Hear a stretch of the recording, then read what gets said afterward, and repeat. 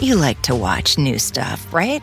Well, go to Hulu and see what's new, because Hulu has new stuff all the time.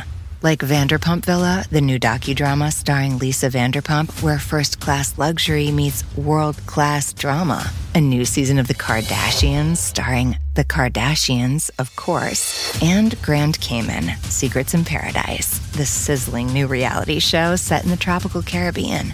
It's all new and it's streaming now on Hulu.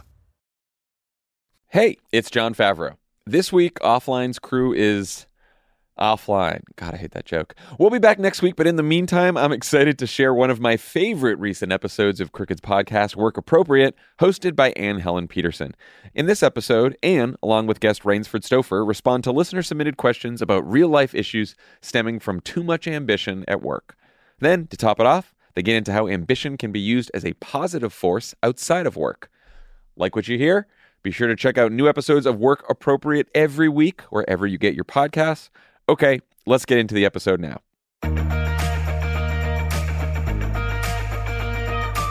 Hi, everyone. I'm Anne Helen Peterson, and this is Work Appropriate.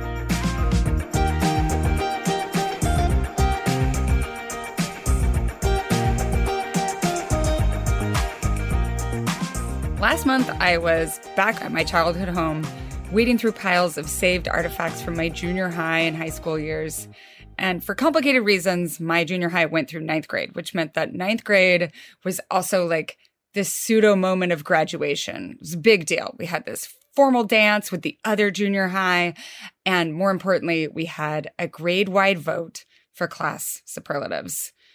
Now, this was small town Idaho in the mid-90s, and some of these categories were things like best looking. I still remember who won best looking, but there was also a category for most ambitious. The person who won this award was a close friend of mine, and the reason he won it wasn't because he had like a 5-point business plan. It was because he had a very clear plan for becoming a professional basketball player. A kid in Idaho in ninth grade, pretty good, but not like LeBron James in ninth grade good, telling everyone he was absolutely going to the NBA. And to a group of 14-year-olds, that was legible as ambition. It was big and bombastic, brash. And I think that's one of our enduring understandings of what ambition has to be. Something massive, something that rules your life and every decision you make. Something that never stops burning. And crucially, something that somehow lands people in this mystical land of perfect contentment. If you've ever known someone whose primary attribute is ambitious, you know there's no endpoint. There's just always more to strive for, which also means that there's no such thing as contentment. And so for this episode, we're talking to people about the vagaries of ambition when it comes to work, and how to conceive of ambition as a potentially positive force outside of work. In America, in particular, it's really hard to talk critically about ambition because it's absolutely one of our prized attributes. But here at Work Appropriate, we also get so many questions about what to do about ambition levels that aren't, the same level as a ninth grader who's convinced himself he's going to make it to the NBA. This is hard stuff, but I knew the absolutely perfect person to ask to be my co-host. My name is Rainsford Stouffer. I'm a freelance writer and reporter, and I'm the author of 2 books, An Ordinary Age, which came out in 2021, and All the Gold Stars, which will be out June 6th from Hachette. Tell me about this upcoming book, All the Gold Stars, because I am very excited for it.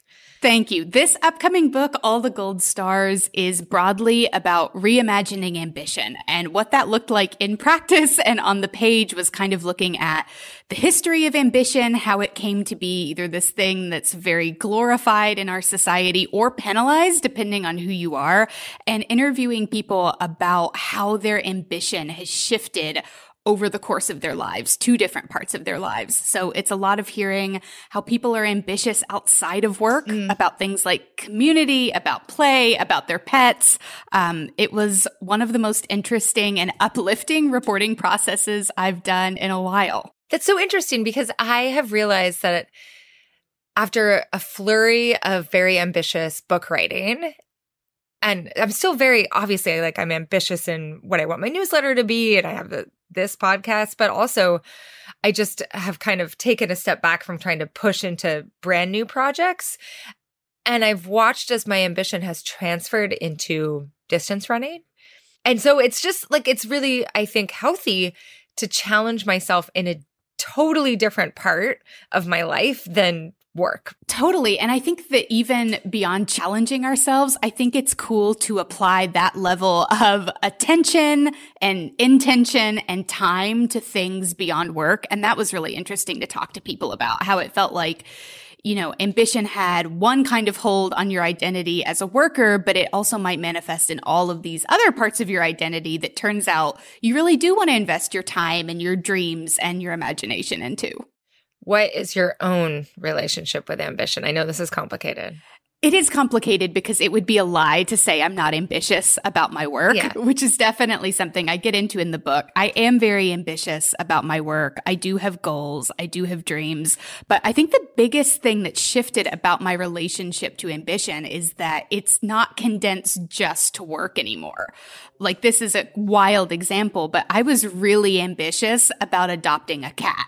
That was the dream that I had for myself in this phase of life. And a lot of intention went into it. A lot of planning went into it. I have 2 cats. I adore them. And it is every bit as good as I imagined it would be. And so when I think about my relationship to ambition now, I think from the serious to the silly, it's just a lot more expansive than it was before. Yeah. And I think also, at least for me, a huge part of coming to terms with ambition is also understanding that, like, there is an endpoint. Like, ambition doesn't mean constant growth. It doesn't mean that, like, as soon as you achieve one thing, you leave that thing and then you're like adopting another cat. Do you know what I mean? Like you can adopt 2 cats and be like, I adopted the cats. I'm reveling in this moment of 2 cat adoption. But I think that's counter to what so much of society tells us in terms of, like, you have to always be striving towards the next thing. Yeah, exactly. I think that we're constantly told that we need to be looking toward what's coming next. And if we're not, we're behind, or we risk being behind. We're slacking. We're letting everything go. We're dropping the ball, all of these things. And I think, honestly, that's the kind of striving that can be really harmful, because at some point it stops coming from you. It stops being something you are striving for and is more about chasing down the next thing. And we know there's always going to be a next thing. Yeah. And on one hand, that's great. It's wonderful to have new dreams and new ideas or new things that you want for your life and are working toward. But I don't think we ever get the counter messaging of sometimes your ambition stops. Sometimes your ambition changes. Sometimes your ambition for a certain thing stops. And that doesn't mean you've dropped the ball on that dream, or you've changed your mind, and that's a bad thing. I think it can be so much more stop and go than we sometimes anticipate it being. And I also think that it's cliche at this point, but it's really interwoven with the pandemic and just that moment to stop and examine, like, what do I actually want from my life? And I, at least, have seen a lot of people questioning the positive attributes of ambition, like this understanding that ambition is always a good thing, and kind of pushing back and exploring, okay, what if my ambition has gone away? What if I don't want to have the same relationship that I had with ambition? So I'm sure you have connected those dots a little bit. I've tried to connect those dots, both in the reporting and for me personally. I'm sure that some of it was brought about by the pandemic. I'm sure it's an intersection of things where people, I think, collectively are pausing and going, okay, ambition, yeah, but what am I ambitious for?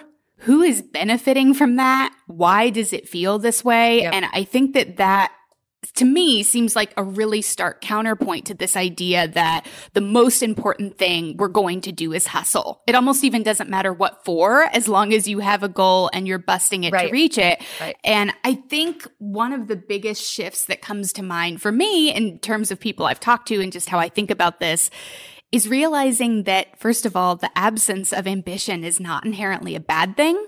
And second of all, I think ambition can be a lot more collective and a lot more expansive than it's given credit for. And I think that when we funnel it into this completely work-driven, completely output-driven striving, we really miss the imaginative or community-centered components of it that I think most of us are ambitious about having in our lives in some form or fashion. Right. Like, what if the ambition was that no person in my community was unhoused? Right. And I don't understand why things like that, or I think it's really important that we have paid leave for all, or I think it's really important that we have a union in my workplace. It blows my mind that these are not considered accomplishments or goals the same way achieving a degree or a certain title at work are considered a status-oriented goal. It really blows my mind. And I think that when we broaden the definition of what ambition can be and is supposed to be and who it applies to and who gets to have it, we come away with something that doesn't look so stiff or so rigid. It's a lot more community-focused, I think. We have a nice cornucopia of different ambition-related questions for you today. So the first is from Claire. Traditionally, in my field, in order to be a female software engineer, you have to be absolutely exceptional and one of the top performers.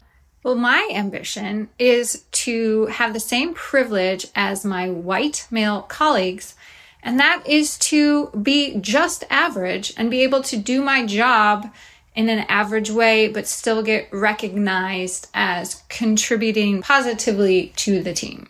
I want to have a very strong work-life balance, and I don't want to devote all my time to my career and climbing the career ladder. However, I feel like I'm letting women down because I'm trying to break that glass ceiling and bring more women into the software engineering space.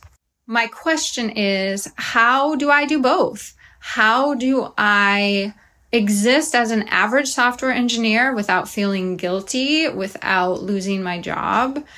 And how do I use that to bring and make space for other women as software engineers? All right. So I think a lot of people from marginalized identities will feel this tension in some way. Like there is an obligation to advance the cause, and you are letting some part of your identity, your sex, your race, down if you are just happy with where you are. So, Rainsford, what are your thoughts on this one? Oh my gosh, I'm excited to hear yours because I think that this is a hard one. I think by now it's obvious, or it should be obvious and cannot be said enough, how much the pressure to be exceptional deepens inequities, how much that trope of being the best one, the most exceptional one, the one that always goes above and beyond, intersects with racism and gender discrimination and ableism, and is, despite being the talking point of being extraordinary and it being exceptional and it being great, it's really harmful. Yeah. And we know that. And so I think we have to say that first, just up front.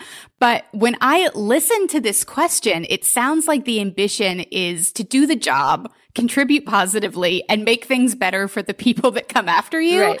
And that should not be penalized as not doing enough.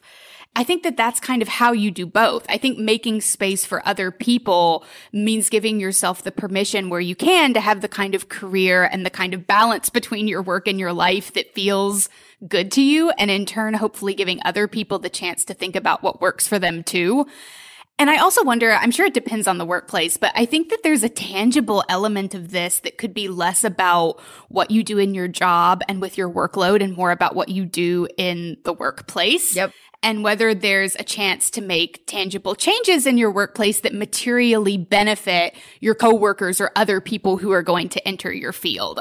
First things that come to mind, salary transparency, unionizing. I wonder if it's less about like what you do with your own career and more about considering, okay, if I feel good about where I'm at and I want to get to a place where other people feel good about who I am and where I'm at, it's more collective action on making the whole workplace more inclusive and more welcoming, and I think, frankly, more sustainable. Yeah. What you've said reminds me of so many examples that I've seen of people, whether they're women or people of color, or they have proven themselves exceptional by really sacrificing all other parts of their lives. The part of the way that they have succeeded is by modeling that the only way to succeed is to allow work to cannibalize the rest of your life.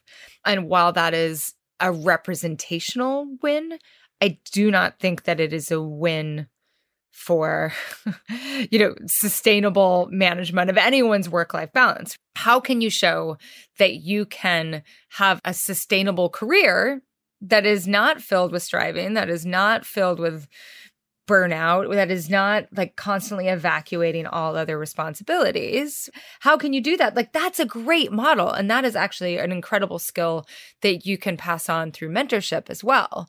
So like you said, I think there are so many different ways that you can help other people in your organization that do not rely so heavily on an incredibly individual path, because it's also not replicable. No one's individual path can be someone else's path. It is not so simple as to say, I did this, now you will be able to do this. Instead, if you make it, it's kind of like the principles of universal design. Like, if you make it possible for not just white males to succeed in this organization, for not just white males to have this sort of sustainable protection against layoffs, whatever it is, you're making it possible for the people that you are, trying to make space for. Yeah. And I just want to say on the idea of mentorship within your organization, totally. But also, if there's any opportunity to connect with a student who's studying the field or a young person, I think that there are a lot of young people who are trying to take their first steps in their careers who, in my opinion, are rightfully totally scared out of their minds that reaching a point where they don't feel all of the ramifications of economic precarity, feeling like they could be fired at any moment, feeling like they don't even know how to get a job, let alone keep one, and are sitting there wondering, okay, do I trade every other facet of my life, my physical and mental well-being, my goals outside of work? Is that an even trade? Mm-hmm. I think being able to reach out to those people and have conversations like this one is a total game changer. It's something that definitely would have blown my mind when I was 19 or 20 years old and felt like the way to do anything was to try everything, which was not a great strategy. Yeah, mentorship made me think of that. Totally. The only people that I would think of as like people to ask to be mentors would be people who are like, who were all-stars because they had no life, because all they did was work all the time. And what a revelation it would be to have someone who thought of ambition as mentorship. Totally. And I think it's also like, I wouldn't have known who to ask. Right. And so I think just having that line of dialogue open, I think that is a hugely ambitious thing in and of itself. You like to watch new stuff, right? Well, go to Hulu and see what's new, because Hulu has new stuff all the time. Like Vanderpump Villa, the new docudrama starring Lisa Vanderpump, where first-class luxury meets world-class drama. A new season of The Kardashians starring The Kardashians, of course. And Grand Cayman, Secrets in Paradise, the sizzling new reality show set in the tropical Caribbean. It's all new, and it's streaming now on Hulu. All right, people, we all know the stakes of the 2024 election are high, whether it's keeping the Senate, taking back the House, or stopping Republicans at the state level. If you're ready to make a real difference, sign up for Vote Save America's 2024 volunteer program. And just to make it interesting, we're pitting you against each other. Vote Save America will sort you onto a team, east or west, and you'll compete with a community of other volunteers to maximize your impact on the ground with opportunities tailored to you and the causes you care about. The team with the highest volunteering stats could secure the biggest prize of all, the continuation of American democracy. Head to votesaveamerica.com/2024 now and get ready to organize or else. This message has been paid for by Vote Save America. You can learn more at votesaveamerica.com, and this ad has not been authorized by any candidate or candidates committee.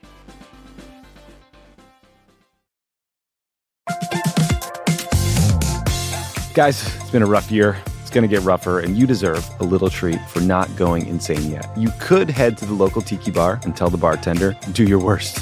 But we have a better idea for you, which is pick out something from the Crooked store. The store is stocked with tons of new merch. It's perfect for the spring. And classics like the Friend of the Pod tees that you'll be wearing long into the next administration or the next fascist dictatorship, depending on how things go. Pick up a new tee for the warm weather ahead, a mug that'll remind you to stay involved this election year, or a hat celebrating your favorite pod.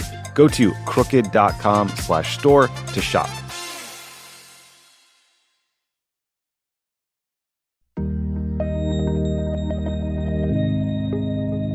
For our next question, we're going to go to the other end of the ambition spectrum. This question is from Emily, and our colleague Ari is going to read it for us.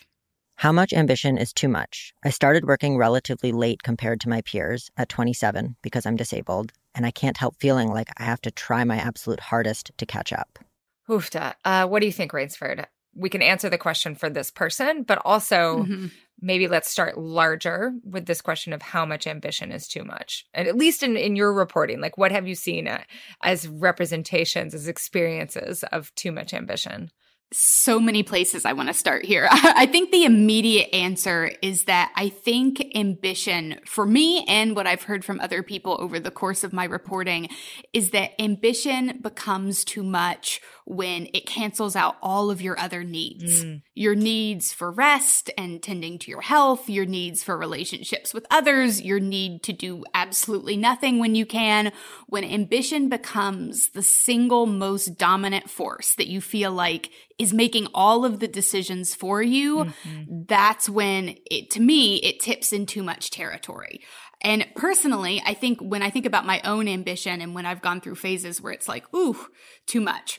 When I stop being able to answer why I am ambitious about a given thing, or when the honest answer is something that has more to do with meeting a metric or chasing down something I'm supposed to want or trying to catch up than it does anything having to do with me, that's when I know that the scales are probably feeling a little bit out of balance. And I'm probably feeling that. I'm probably feeling really frustrated in my ambition when I stop being able to answer that question. Right. And this person asking the question, it seems like they don't necessarily feel like they're struggling in their job or whatever, at this point in their career. The only thing that is making them feel deficient is comparison to their peers.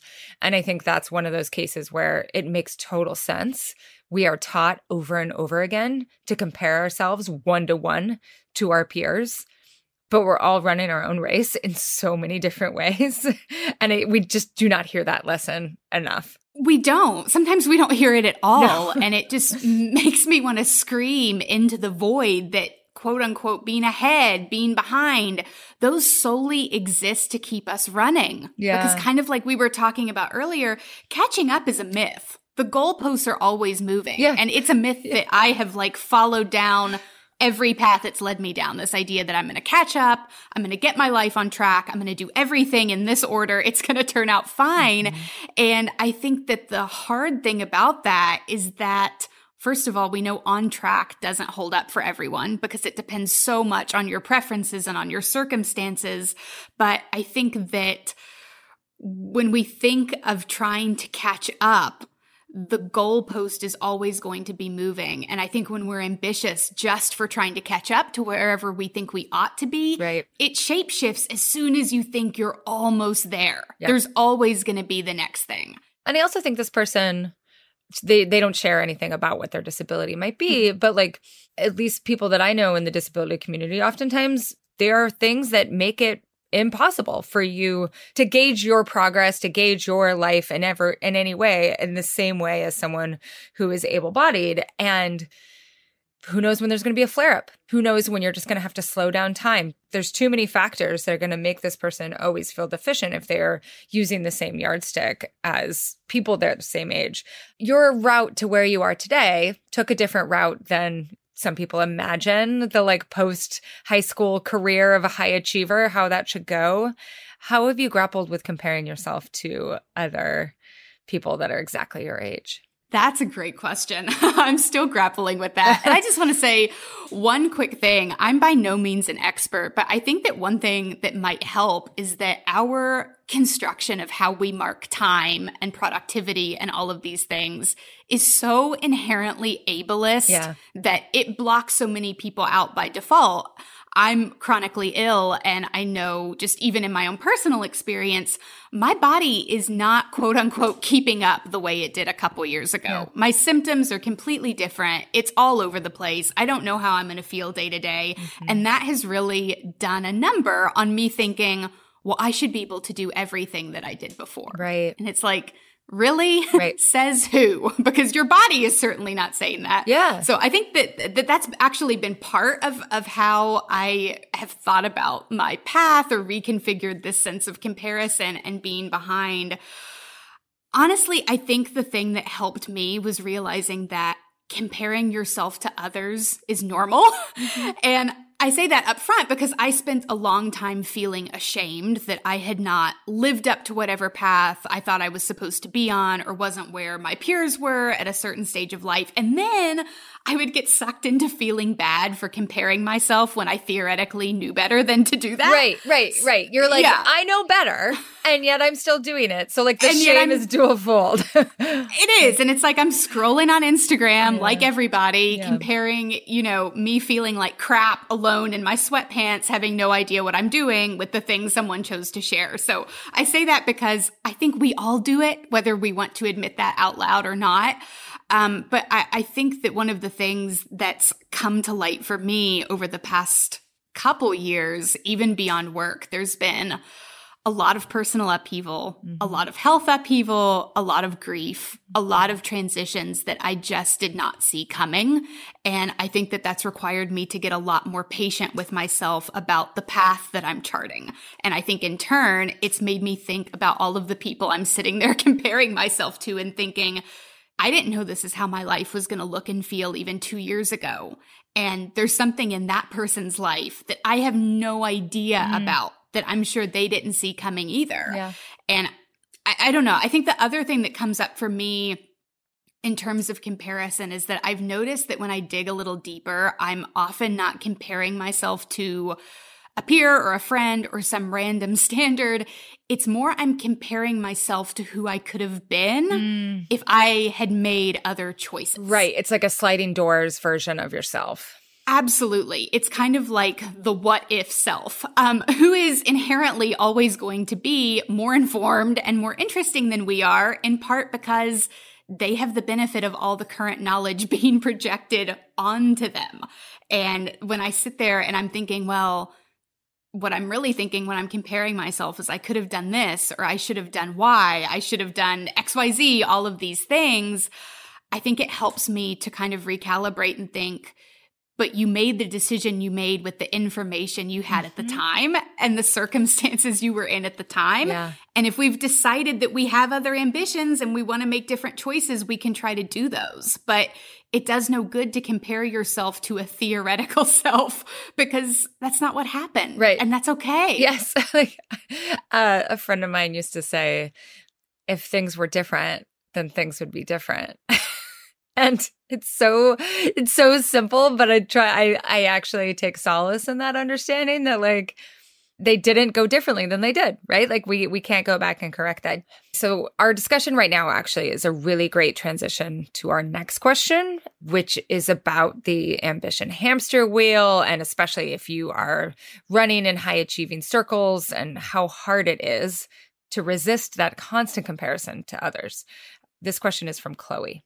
How do you avoid comparisons with more successful friends if you've chosen a career path that's considered more of a lifestyle career? I'm 10 years out of law school, and most of my friends have made partner or gone in-house. I chose a career in the government to facilitate my family responsibilities, young kids, no family safety net nearby, and much as I try to work out, write a novel, engage in other forms of self-improvement or life enrichment, there are days that I question whether I've shortchanged myself. So I think that all of our advice that we previously offered applies to this situation, but I also think that this person might benefit from a reframing. And what I mean by that is that if you have been a goal-oriented person your entire life, and for better or for worse, the way that you think about like how your life goes is by setting goals and then achieving those goals, how can you think about the goals that are within your current life, right? Like, how can you reset your goals so that they are things that actually really matter to you? And maybe that will give you that feeling of achievement that you see off in the distance of these friends achieving. Does that make sense? I think it totally does. And I think it is also kind of a reframing of successful, which I think is such a hard word because I think that we're kind of funneled into this one definition of what that's supposed to look like. And honestly, I think that that's why it's so disorienting for so many people when they do hit whatever achievement box, whatever box of success they feel like they need to check. Yep. And then kind of feel like, oh, I still feel exactly the same. What's next? I think that success ebbs and flows so much depending on not just who you are, but the new parts of yourself you discover and you grow into across your life. I think it's impossible to predict 10 years ago what would have made you feel successful and fulfilled and ambitious right now, 10 years out. I think we try. And I think that that's a great goal to have, but I think that a lot of us would feel a lot better if we reframed it as knowing this is something that's definitely going to change. And part of my ambition is going to be, like you said, setting those goals that feel good to me in the circumstances I'm working with right now. Because if you hadn't made these choices 10 years ago, there's a chance that you would just question yourself in the other direction too. Right. Of what if I had done it this way? Right. Like, what if I don't have a family? Is that because I chose this route? All those sorts of things. I do think this goes back to something you mentioned earlier, which is that oftentimes when you feel like a failure in terms of ambition, it's because your understanding of success is so thoroughly yoked to work as success. That work is the only way that we can think of ourselves as obtaining success in any way. There's all sorts of people that I know who are incredibly successful in their jobs, but are failures in relationship, failures in their role, their family, their failures in their community. It's like, you know, if you're like a video game character and you have 4 sources of power and like your work source of power is at 100 and everything else is at 0, like this person has not had a full night's sleep in years. They are a failure at sleep. So if you can reframe and think about all of these other things that you are like totally killing it at, like this person is killing it at being a well-rounded mother. Yeah. And I think about that in the reverse all the time. I think about people who are working inside the home instead of outside the home, people who aren't working at all. And we see that as inherently less successful and inherently less ambitious when it takes so much work and so much dedication. Yep. And so I think that what we've taken away from this question is our ideas of success are way too narrow. And I think that when they're narrow, they get really boring. Yes. We're allowed to have multiple sources of ambition or multiple kinds of dreams. They're allowed to exist in different domains. And I don't think that we talk about that enough. Right, right. It is so boring to be like number 1 in sales at your job. I want to hear about your ambition to complete a woodworking project. Like that is interesting to me. And you can be competent at your job and also ambitious at other things is the long and short of it. You can. And I've had moments of my own ambition where, to be honest, it's been really work focused. It was really self-focused. And that's what I kept thinking. I was like, This is so boring. Like you're ambitious, but you're boring. This is not fulfilling to you. This is so stale. Yeah. There's so little of yourself to give to other people. Yes. And ultimately, for what? I mean, this is also a larger conversation about like, what are people for? What are we here to do? How will we be remembered? All of those things. Like, if you are ambitious to be the number 1 person in sales, like, is that connected to other things? Like, I am ambitious to provide a solid living for my family. Okay, great. But are you also there for your family to give them the forms of stability that also matter, apart from just monetary stability?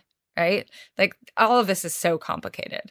It is, and it's so bound up in everything else because I think that, you know, because work is so materially connected to quality of life in ways that I think a universal basic income, paid leave for all, I think there are fixes to that. But I think in the absence of them, I think it's really hard to say, hey, you need to spend less time at work. You need to disconnect from this because it still feels like the harder we work, the better shot we have at security and at feeling happy and fulfilled, despite all of the things we know to the contrary. Yeah. And I think that the point that it got to in a lot of conversations I had with people is that the focus had to shift from doing less at work to more, what am I going to add in?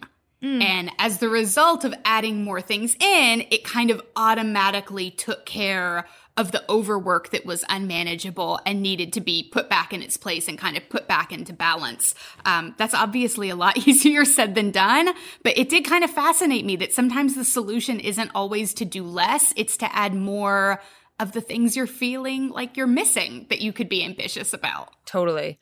And sometimes that's inconceivable to people when they are working too hard because they're so tired and the only thing they want to add back into their life is rest.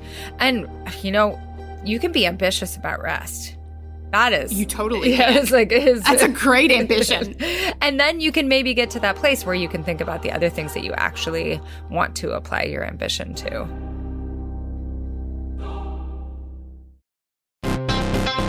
Donald Trump can't leave the courtroom, so just to rub it in a little, Pod Save America is going on tour. He's probably asleep right now, but if he were conscious, he'd be so jealous. The Democracy or Else tour begins in Brooklyn on June 26th, followed by Boston on June 28th. Then we go to Madison, Phoenix, Ann Arbor, and Philly. See all the tour dates and get your tickets now at crooked.com/events.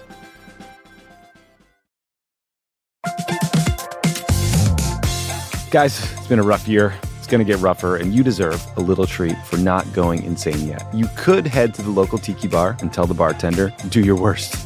But we have a better idea for you, which is pick out something from the Crooked store. The store is stocked with tons of new merch. It's perfect for the spring. And classics like the Friend of the Pod tees that you'll be wearing long into the next administration or the next fascist dictatorship, depending on how things go. Pick up a new tee for the warm weather ahead, a mug that'll remind you to stay involved this election year, or a hat celebrating your favorite pod. Go to crooked.com/store to shop.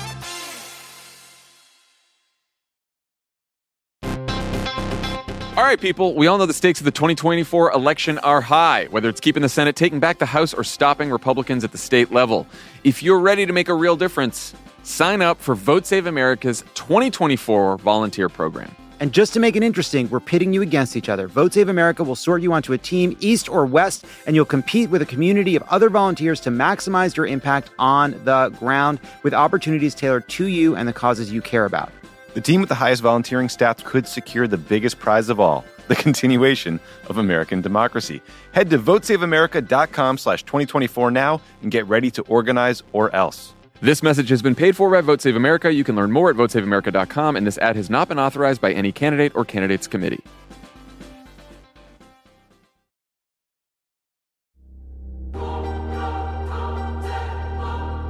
Our next question, I love it so much. It is about a lack of ambition that could be very aptly renamed contentment, but also how this might cause a problem in the future.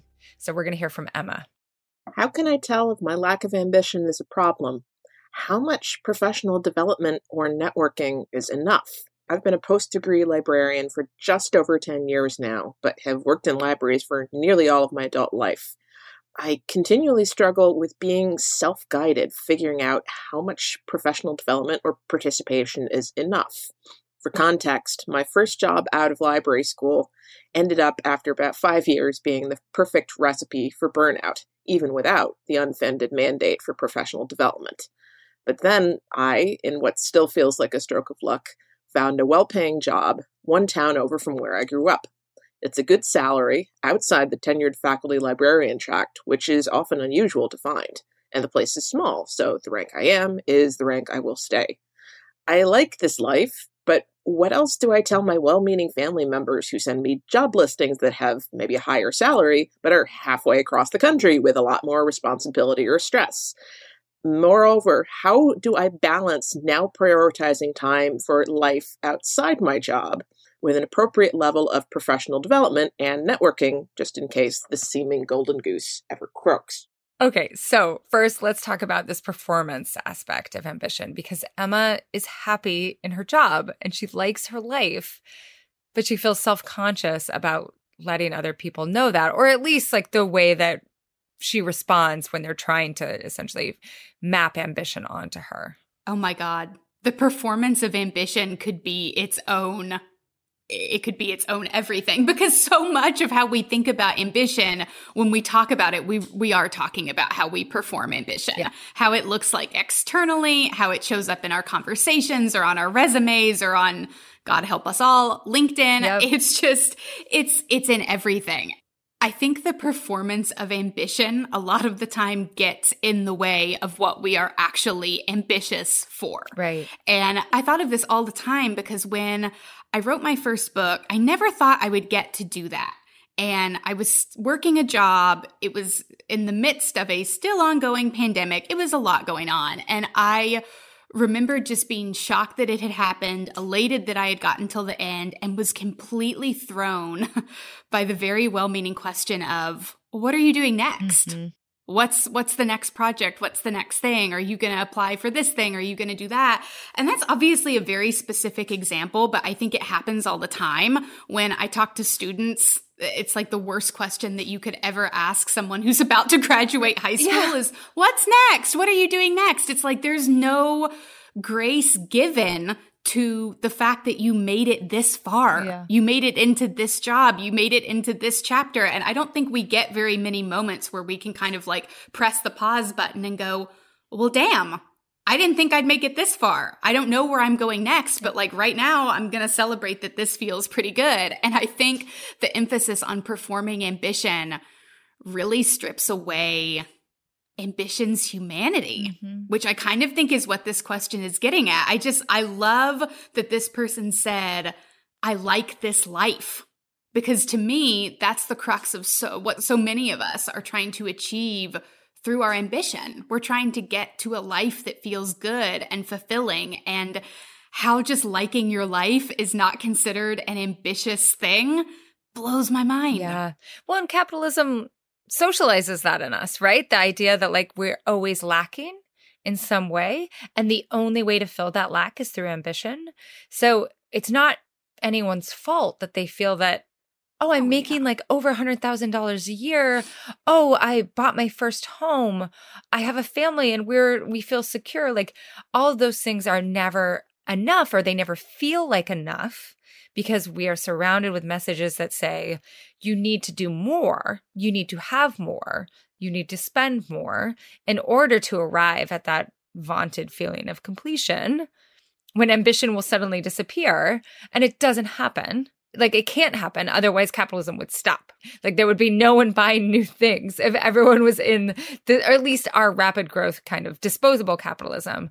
If everyone felt the same way as Emma, then we just wouldn't be growing the same way that we do. And I think that growing, I'm talking about like the economy or whatever, but basically all these well-meaning relatives are just trying to give her more stability. They want to ensure a path forward that is somehow safe or immune from precarity. Doesn't exist in our current economy unless you have tons and tons and tons and tons of money that is somehow protected in some way. So what would you say? What would be the wording that you would have her respond to her family members, for instance?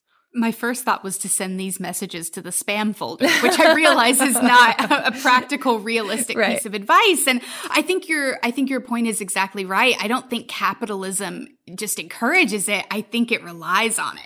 Just like I think it relies on the idea that someone else is ahead, which means someone else has to be behind. And all that guarantees is that all of us are running toward this direction of hyper productivity all the time because we're terrified. And rightfully so. Right. I think in regard to response to family members who are well-meaning, who really feel like this is the path that you should go down, I think that two things immediately come to mind. I think that one of them is, to just say, thanks, but I like this life. Right. And leave it at that. I mean, it's radical, right? That's radical. But also a great demonstration. It is. And I think that it's such a simple sentence, but when you think about it, it says so much, because how many of us can say that? I hope a lot of us can, but I think most of us are put in a position where we are supposed to be inherently dissatisfied. Mm-hmm. And I think that a lot of the time that spun is super ambitious or super motivational. Like there's always something better out there. Don't you want to go get it?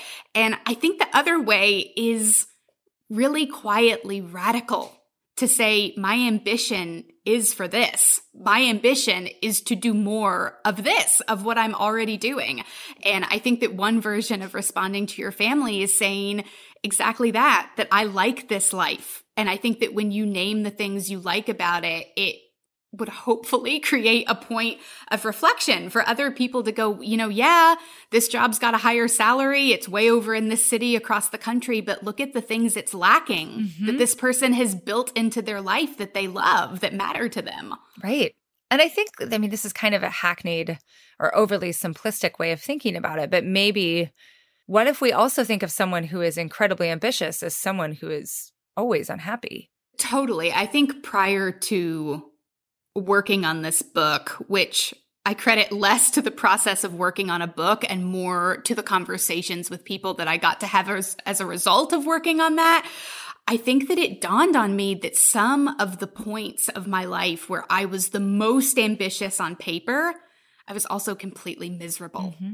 And I think that it made me show up in negative ways as a friend, as a sister, as a human being who exists in communities of people. Yeah. And it took me a long time to come to terms with that, because I also felt like I was never ambitious enough, but also like I wasn't enough of any of these things either. And I realized that, ambition, but for what? Yeah. Like, where does it end? And where do the other things, the other qualities that are important to have and cultivate in my life, where do those start? And it sounds like this person has a really incredible balance of that. Yeah. I do think we have to address the second part of the question, mm-hmm. which is something that I have been writing about recently, which is this feeling of like, oh, I found this contentment job, but as any Gen Xer, millennial, and now Gen Zer knows, the bottom can drop out at any moment. So how do you deal with that? Like, how do you live in your contentment, but also create enough of a safety net that you aren't also stricken with this feeling of fear?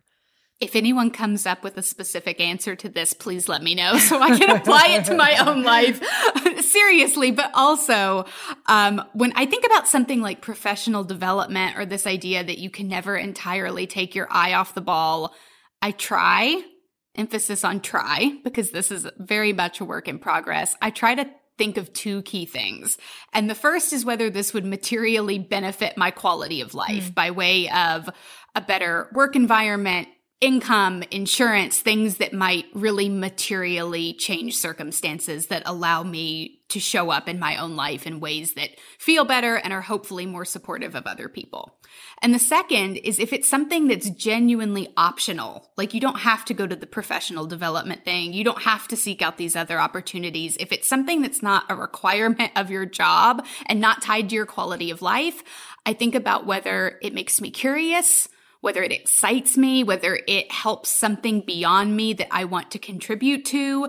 And I feel like if you ask yourself some of those guiding questions, whatever they are for you, in 5 years, will you regret not doing it? Are you kind of interested in it? Mm-hmm. I don't think it's a bad thing to try. And I don't think it's a bad way of keeping doors open that might have otherwise been closed. Right. And maybe a test too for me would be like, would I do this even if I couldn't put it in a neat line on my resume? Absolutely, because I think that we really underestimate those experiences. Yeah. I think that sometimes we, understandably, get really attached to what can be documented as an obvious achievement or obvious goal because we're trying to collect these proof points that we're valuable, that we've done these things, and so we'll have more safety as a result of them, as faulty as that may be. I get the impulse, but I think that doing something because it is something that makes you curious, even if it can't go on the resume, I think that those can pop up in really unexpected ways later down the line. And I think it gives you the chance to surprise yourself. Right. And if you think of networking as actually forming solidarity with other people with similar jobs, I think that's useful in terms of like finding another job in your field. And then I think back on a conversation that we had about finding new jobs earlier this year. And our guest host then, Laura Mariani, was talking about how if you're thinking about switching industries, the best thing to do is to reach out to all of your contacts who work all sorts of different jobs and talk to them about what their jobs are like.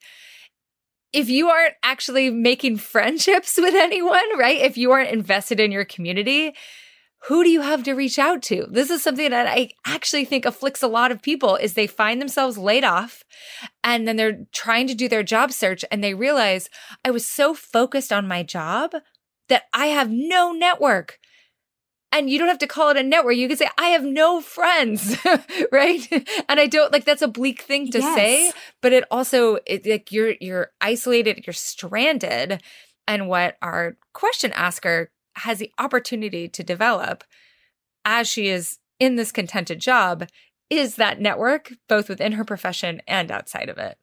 Absolutely. And I think that you framed it perfectly, where I think networking has this awful connotation of like very stiff handshakes and exchanging business cards and it being very transactional.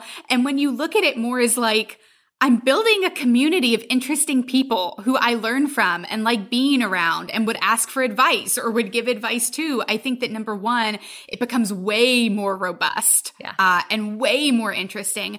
And number two, I think it opens you up to things that you wouldn't have seen coming. You know, in 5 years, if you're not quite as content in this job, if you're thinking, okay, maybe I'd like to do something else, all of a sudden you've laid the groundwork for so many possibilities without having to sacrifice the feeling of contentment you've got right now. Yeah. I guess for our closing, if someone is just having that general feeling of ennui around like feeling like they don't have enough ambition, what is the piece of advice that you give, or maybe the best piece of advice that you've received that we can offer to them right now? That's a great question. I know it's a hard one. It's hard because I think it's so layered, because if you feel like you don't have enough ambition, or maybe the reverse, you feel like you have too much of ambition. Yeah. I think the thing that has helped me and has come up in a lot of different conversations with a lot of different people is that the best ambition is the kind that's self-defined. And by self-defined, I don't mean individualistic, because I actually think that's a huge pitfall of ambition, where we think of ambition or striving or work as things that happen just us kind of isolated alone in our little tunnel, focused on our individualistic goals. And that's not really what I mean. What I mean is self-definition in terms of I've thought about ambition and how it fits into my life and the conditions that I'm in, the circumstances that I'm working with, not the ones I wish I could have. And I've landed on a version that feels like I'm getting enough of everything. Like I'm getting enough striving over here. I'm getting enough contentment over here. I'm really savoring my ambition. That's something I've thought about a lot, is that sometimes we're so busy striving through it, it becomes this really treacherous thing. Whereas I think when we slow down and we think about, how do I want to be ambitious in my work? How do I want to be ambitious in my community, in my friendships, in my relationships with other human beings? How do I want to be ambitious in my home and how I take care of myself and my everyday and my quality of life? I think all of a sudden, when you start filling in those blanks for yourself with things that feel true to you, that feel responsive to your life as is, there's no such thing as not enough ambition. There's no such thing as too much ambition. When you can answer those questions for yourself, I think we walk away with a much more comforting, motivating definition of what ambition can be. What a perfect note to end on. That's an ambitious ending. If people want to find you, where can they find you? I am at Rainsford on Twitter, which I am on way too much, and I'm Rainsford_Stauffer on Instagram. Thank you again. This has been just wonderful. Thank you so much for this great conversation.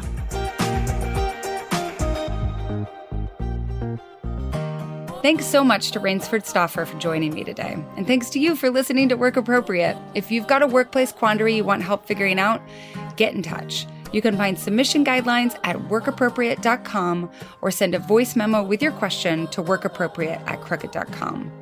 We're particularly interested in more of your questions about managers, how to be a good one, and how to deal with bad ones. So send those our way. Work Appropriate is a Crooked Media production. I'm Anne Helen Peterson, your host. Our executive producers are Kendra James and Sandra Gerard. Melody Rowell is our producer and editor. Allison Falzetta is our development producer. Music is composed by Chanel Critchlow. Additional production support from Ari Schwartz. And special thanks to Katie Long and Sarah Geismer. You can follow me on Instagram at Anne Helen Peterson or on Twitter at Anne Helen. You can sign up for my newsletter at annehelen.substack.com. Next week, by popular demand, we are getting into unions. Be sure to subscribe to Work Appropriate in your favorite podcast apps so you don't miss it.